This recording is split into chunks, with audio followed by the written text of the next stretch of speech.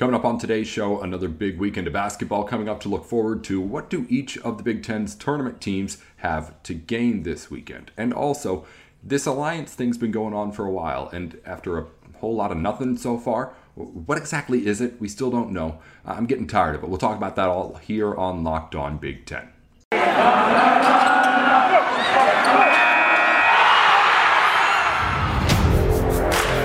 You are Locked On Big Ten, your daily podcast on the Big Ten Conference.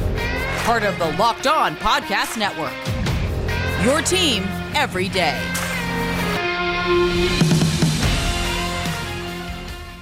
Hey, welcome into Locked On Big Ten, and thank you for making Locked On Big Ten your first listen every weekday. Everything you need to know about the conference every day of the week. Coming up on today's show, a big weekend of basketball is coming up for a lot of tournament hopefuls. So, what can the bubble teams do to try and secure their position in the field of 68?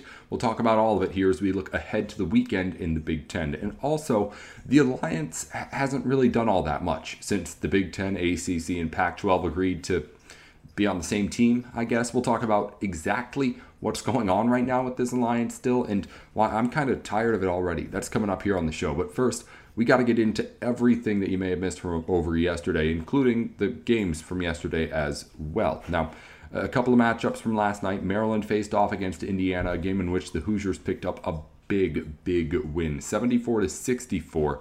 Indiana is right on the edge of that tournament bubble as we get into the last week of the season. So the Hoosiers, of course, pick up that win. They've got another opportunity this weekend to pick up another win. Neither of them will be big statement wins, and honestly, it's more like you kind of have to win them to avoid falling off the teams that Indiana is playing against, but it's at least one job done in beating Maryland and the Terrapins by 10 at home for Indiana.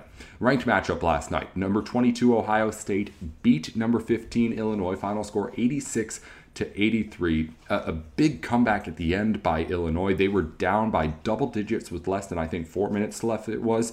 And Illinois came back big. I don't know how much credit you give to Illinois for that comeback or for Ohio State kind of letting Illinois get back into that game. But either way, Illinois made it close at the end, made it really exciting at the end, actually. And when it got to that point, E.J. Liddell just had himself a night. Came up with some clutch plays, both with the ball and defensively, had a big block as well. He was really good for Ohio State and pushed Ohio State to a road victory over a team that, again, it had just given up the big comeback to, and a good job by Ohio State not letting itself completely unravel.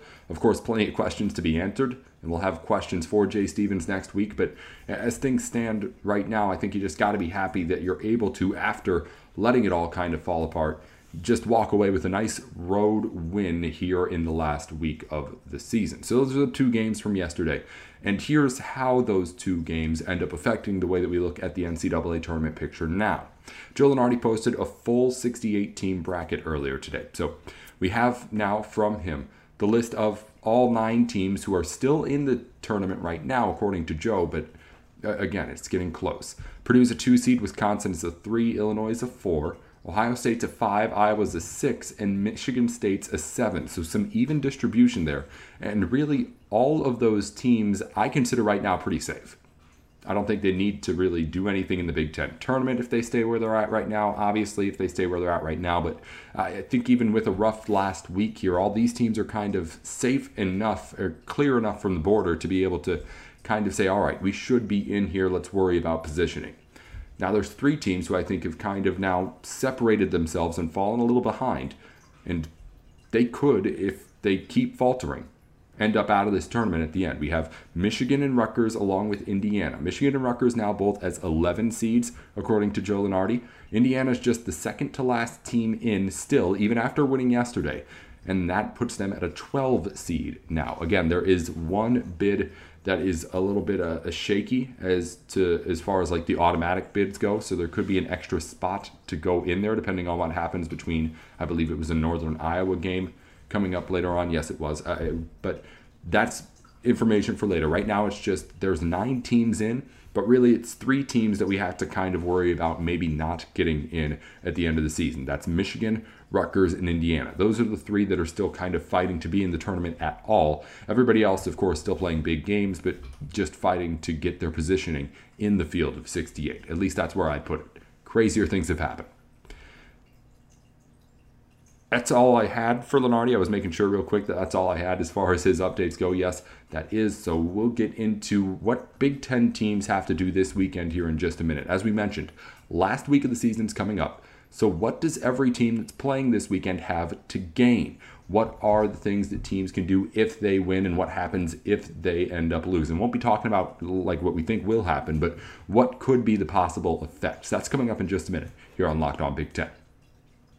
Well, March Madness is only so far away, everyone, and that means you need to start thinking now about where you're going to be running your brackets this year. Are you going for the usual, or are you looking for the best? We've done our homework here, and we're running our brackets with runyourpool.com. Along with standard brackets, Run Your Pool offers game types like Survivor or Pick X, both really fun in their own way. They have options to edit scoring. They offer more intel to make your picks.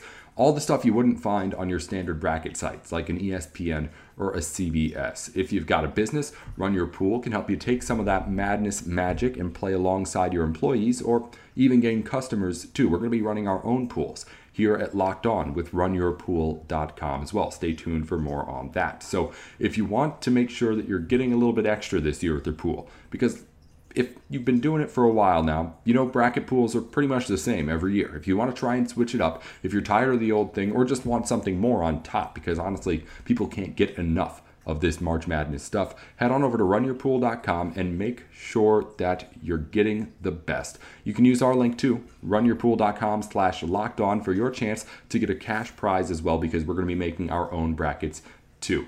That's runyourpool.com, the place to go for your brackets this year. It can be hard getting through these last days of winter, whether it's actually getting out of bed to go to the gym or just kind of getting through your work day.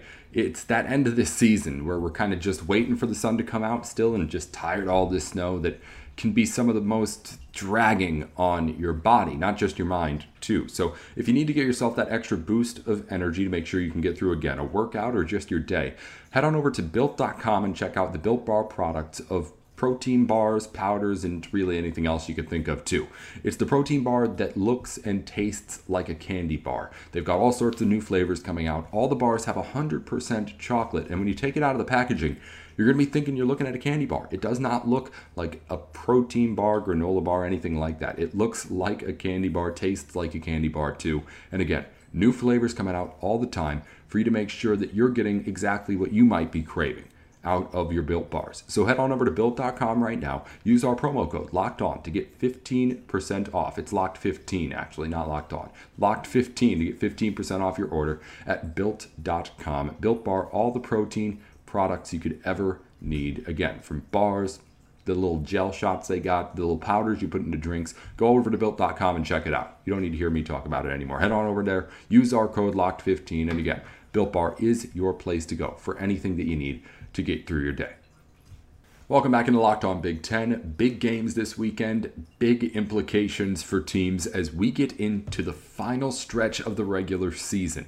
The one thing you want to be, if you're a Big Ten team on the edge here, is to have as little work to do possible going into that Big Ten tournament, because you know that if you have one slip up there, the whole season's done possibly. So what do teams need to do here this weekend, before we talk again, to make sure that they can secure the wins that can get them in those best positions? There's a lot of teams right on that bubble playing this weekend with opportunities to pick up big wins. Let's start off with Iowa and Nebraska tonight. Now, this isn't one of the biggest ones here, but Iowa is, as far as I'm concerned, pretty safe here. Nebraska is pretty far out, though, so if there was going to be a loss that really put the Hawkeyes back a step and potentially put them back in question, it would be losing to Nebraska. I don't anticipate that. Iowa should be able to take care of these Cornhuskers, but again, it's the Big Ten. You can never say anything too presumptuously. Also, Purdue against Michigan State, going to be a really, really, really good one. I think that Michigan State, after that bounce back, or after that big loss before, at least has to bounce back in some way, right? I don't know if it still has enough to beat Purdue. I don't know if it has enough to match up with that Purdue size for a full 40 minutes and be able to knock off a Boilermaker team that's trying to fight to get back on the one line. But right now, this Michigan State team kind of needs it more, I feel. It's been trying to get Tom Izzo that win to tie Bob Knight's Big Ten wins record for a while, even though I don't think that's a huge kind of motivation for Izzo or the team. He kind of knows that's going to come. The team isn't worried about that all too much. But I expect a good game. I can't say I expect a Michigan State win, but this is going to be where I first point out something that I'm going to be really interested to see if it happens over this weekend. And that's what happens if like Michigan State loses a close one here. Where do those teams end up falling, and how much do they end up falling in these rankings and projections and algorithms if a team has a close loss here at the end to a really good team? Because we've got a few of these. We've got the Purdue-Michigan State game. We've got Rutgers playing Wisconsin. We've got Michigan playing Illinois. So with all these games, the question for me is, say they lose, but it's close, especially for those teams that are right on the bubble there. What does that end up doing for the tournament chances? What does it end up doing for all the mathematics and everything that everybody has to try and formulate what they think is going to happen? But at the same time, what does it do, and how far down does it make them fall? Because I'm not too concerned that much if, say, Rutgers loses to Wisconsin by only a couple of points, right? In fact, I might even be saying, hey, that's kind of a good mark on the Rutgers record, is it not? Being able to not beat Wisconsin, but say that, hey, we can play with the Wisconsin any night of the week. I mean, that's part of the tournament resume. Good losses, right? So if you get a good loss, what does that mean compared to, like, especially like the mid-major schools who aren't picking up really any losses? You know, this is the big debate every year. Is it a mid-major school that's overperformed, or some sort of major team that's kind of either struggling or had bad losses or just not the record? What do the good losses do here at the very, very end when you put them into the mathematics everybody's been using the entire season? If Rutgers, who's right on the bubble, loses to Wisconsin by, say, less than 5, how far down do they go, and would they fall out of the tournament? Right now, I think they're like 6-7 teams out. I don't think they fall out of the tournament at all if they lose, even if there's a whole bunch of other teams right below them that win. They'll drop down, other teams will go up, but I don't see them falling out of, say, like the last 4 in the projections, even if they lose that game and make it look good. If they get blown out, again, if you're like 6-7 teams out like Rutgers, maybe even then you don't even go out from there. But it's something where I'm very interested to see what is the value of that good loss. Because at this point of the season, yes, it's a good loss, but there's a difference from saying in November that the good losses are going to help you in March, and then here at the end when it's really coming down to it, trying to say that a loss is a good loss. Because when it gets down to the last end of the week, you're going to be ending up just looking at the record and saying, well, yeah, it was a good loss, but we're kind of getting down to the nitty-gritty here, and it was still a loss, was it not? So if that happens to any of these teams that are looking for tournament positioning, I'm interested to see at any level, but really at where that bubble's breaking. Where is a one good loss here this weekend, of all weekends, going to move you? So that's kind of what I'm looking at for a Michigan State side against Purdue, but really more so with like a Rutgers at home against Wisconsin, or a Michigan playing at home against Illinois. Both those teams right at the edge of the tournament bubble with a little bit of room right now. I'm interested to see, do they fall down 2 teams, 3 teams? It's going to be really, I think, something that I'm going to be looking at more than anything if it happens. Who knows what will actually happen in the games. Moving on to more of what will actually happen in the games. Wisconsin is playing against Rutgers at home for Rutgers. So this is a game, again, that's set up to be at least a good one at the very least. I like the way that Wisconsin and Rutgers match up as well. I think if you're a Scarlet Knights fan, you got to be thinking that maybe you can run with what Wisconsin does, because you got a same kind of style on both sides, really, at least if you ask me.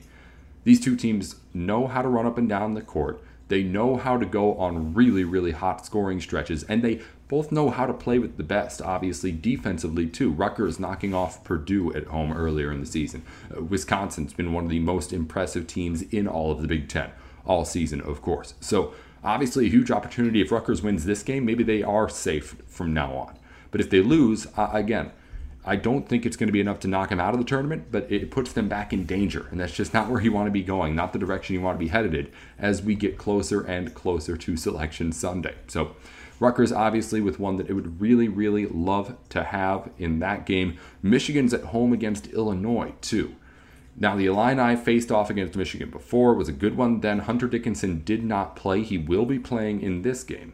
The question becomes, I think, again for Michigan, how are they able to slow down everything that Illinois is able to do? Because, again, playing without Juwan Howard, everyone comes back for Michigan and plays in this game for the Wolverines. So with Hunter Dickinson back in the fold, what does that mean now that we have full strength against full strength? This Michigan team has not been itself all season. It's trying to prove right now that it is a tournament-worthy team. So this game matters that much more to their resume than, say, another team in the same spot. Because Michigan's argument right now is that we were a young team early. We didn't know what we were doing early. Now that we've figured it out, we are more than capable of being competitive in this NCAA tournament. So these games at the end, they're claiming, they're trying to sell you on, are more important than the games that you had in the beginning. So it's that much more important that Michigan looks good here at the end than it did, say, early on. Fair or not, that's what Michigan is trying to sell the committee, that they've improved greatly over time. So being able to beat an Illinois team right now with your team back at full strength, that would be a great testament to that kind of a fact, that, hey, we're a lot better now. We are good enough to make it into this tournament, and if you put it in, we can be a second weekend team. We can be a Final Four team. We've got that kind of talent. Preseason number 6 over here. We've got what you need, what you want. You know that. So that's the Michigan argument.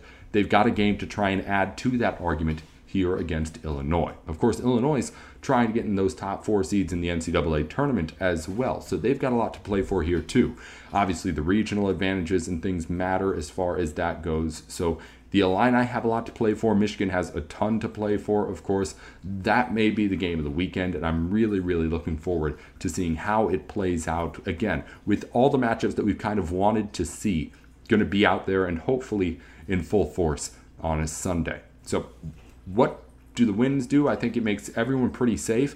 Losses, you're right back in the danger zone again. I think that's just the way it is for Rutgers and for Michigan. Obviously, Illinois, Wisconsin, Purdue, Michigan State. They're all just fighting for the positioning. Iowa too.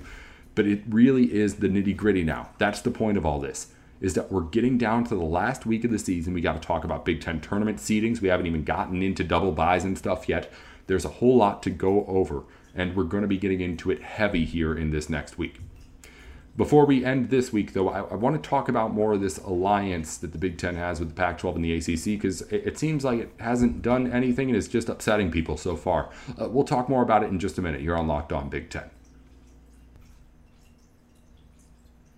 BetOnline is the place to go for all of your sports betting needs. Whether you want to put money on a game or put a future on who's going to win MVP, maybe who's going to win the NCAA tournament this year, who's going to win this Big Ten game this weekend, any of it. You can go to BetOnline right now and get started for free by signing up there at betonline.net. Again, it's where the game starts. BetOnline is your place to go, not just to get your bets in, but also to learn about all the games, make sure you have every single edge that you could before making your decision and putting your money where your mouth is. It's BetOnline, where the game starts. Back here one last time on Locked On Big Ten. Nate Dickinson with you here. We're going to end things talking a little bit about stuff that honestly really isn't even news, but I was a little bit confused when I read the headline just about what's going on with this alliance, really, because we've heard just only a couple of things from this since it was established more than half a year ago, and I'm still just right now kind of over it already. I don't know what it is. I don't know how it's supposed to help. It's really just an alliance in name. Still, it seems there has yet to be any sort of real kind of formation of, unity of anything, as far as scheduling games or anything actually on the field goes, or even money or anything like that. I don't know what to expect. I've been given no hints as to what to expect, and it's just really confusing me here. So what happened recently was there was, again, the vote recently to expand the college football playoff from 4 to 12 teams. It was voted no by a score of 8-3 in 11 votes. And all 3 of the conferences in the alliance, the Big Ten, ACC, and Pac-12, all voted no to expand. So what does that mean? I don't know, really. And again, the Big Ten and everybody else has said that there was no like collaboration in that vote itself. But it seems like some other people think there may be, and it's not making other people happy. And it seems like this alliance has not made anyone happy yet. And I'm not really sure what to do. Like the Big Ten said, whatever it was like a month ago, that it's not going to change its conference football schedule for the alliance. So while it will schedule more games against those teams, it's not going to work around what it's doing to schedule those games. Now it seems like the alliance is just upsetting other people. I understand why you did it at the time. Things were starting to possibly fall apart. You wanted to make things at least a little bit stable again. So you come together and say, hey, we're working together here on whatever's going to happen next. It's been more than half a year again now. These schools haven't done anything. These conferences haven't done anything to help each other, really at all, except for saying that, hey, I'm on this guy's team, right? They're not going to make any concessions. We've been over that. The Big Ten isn't going to just say, why would I give you a Big Ten team to have a home game against when I could give one of my other Big Ten schools a game to have a home game against one of my marquee teams? Why would I take that away, that money away from my conference and give it to you? What are you giving to me back, ACC and Pac-12? None of the schools are in any way going to live up to at least the name that we have outside of what? Maybe Florida State or USC, possibly UCLA, I don't know. There's, of course, big games to be had in here, but the Big Ten's still at the top of this pyramid if you're looking at these three conferences. Big Ten's still the strongest, if you ask me, as far as football and basketball goes. So, as far as the Big Ten, I don't see any need to make concessions. And it's really just, I feel like, good to be still selective power, but nobody's selecting to use any of that power. Even people are saying, hey, these conferences work together on this thing. They're denying that. So if you're not going to work together on the paperwork side of things, and you're not going to work together on the actual on the football field side of things and scheduling games and things like that, what is this? Nobody knows still. And at the time it happened, that was okay because nobody knew anything when Oklahoma and Texas decided to bolt for the SEC. That was the right time to do it. But now it's just been some time and people have seemingly just let it sit there. I don't know what the point is. All right, that's it for Locked On Big Ten here today. We'll be back Monday with more on everything that happens over the weekend, of course. Until then, I am Nate Dickinson. You've been listening in to Locked On.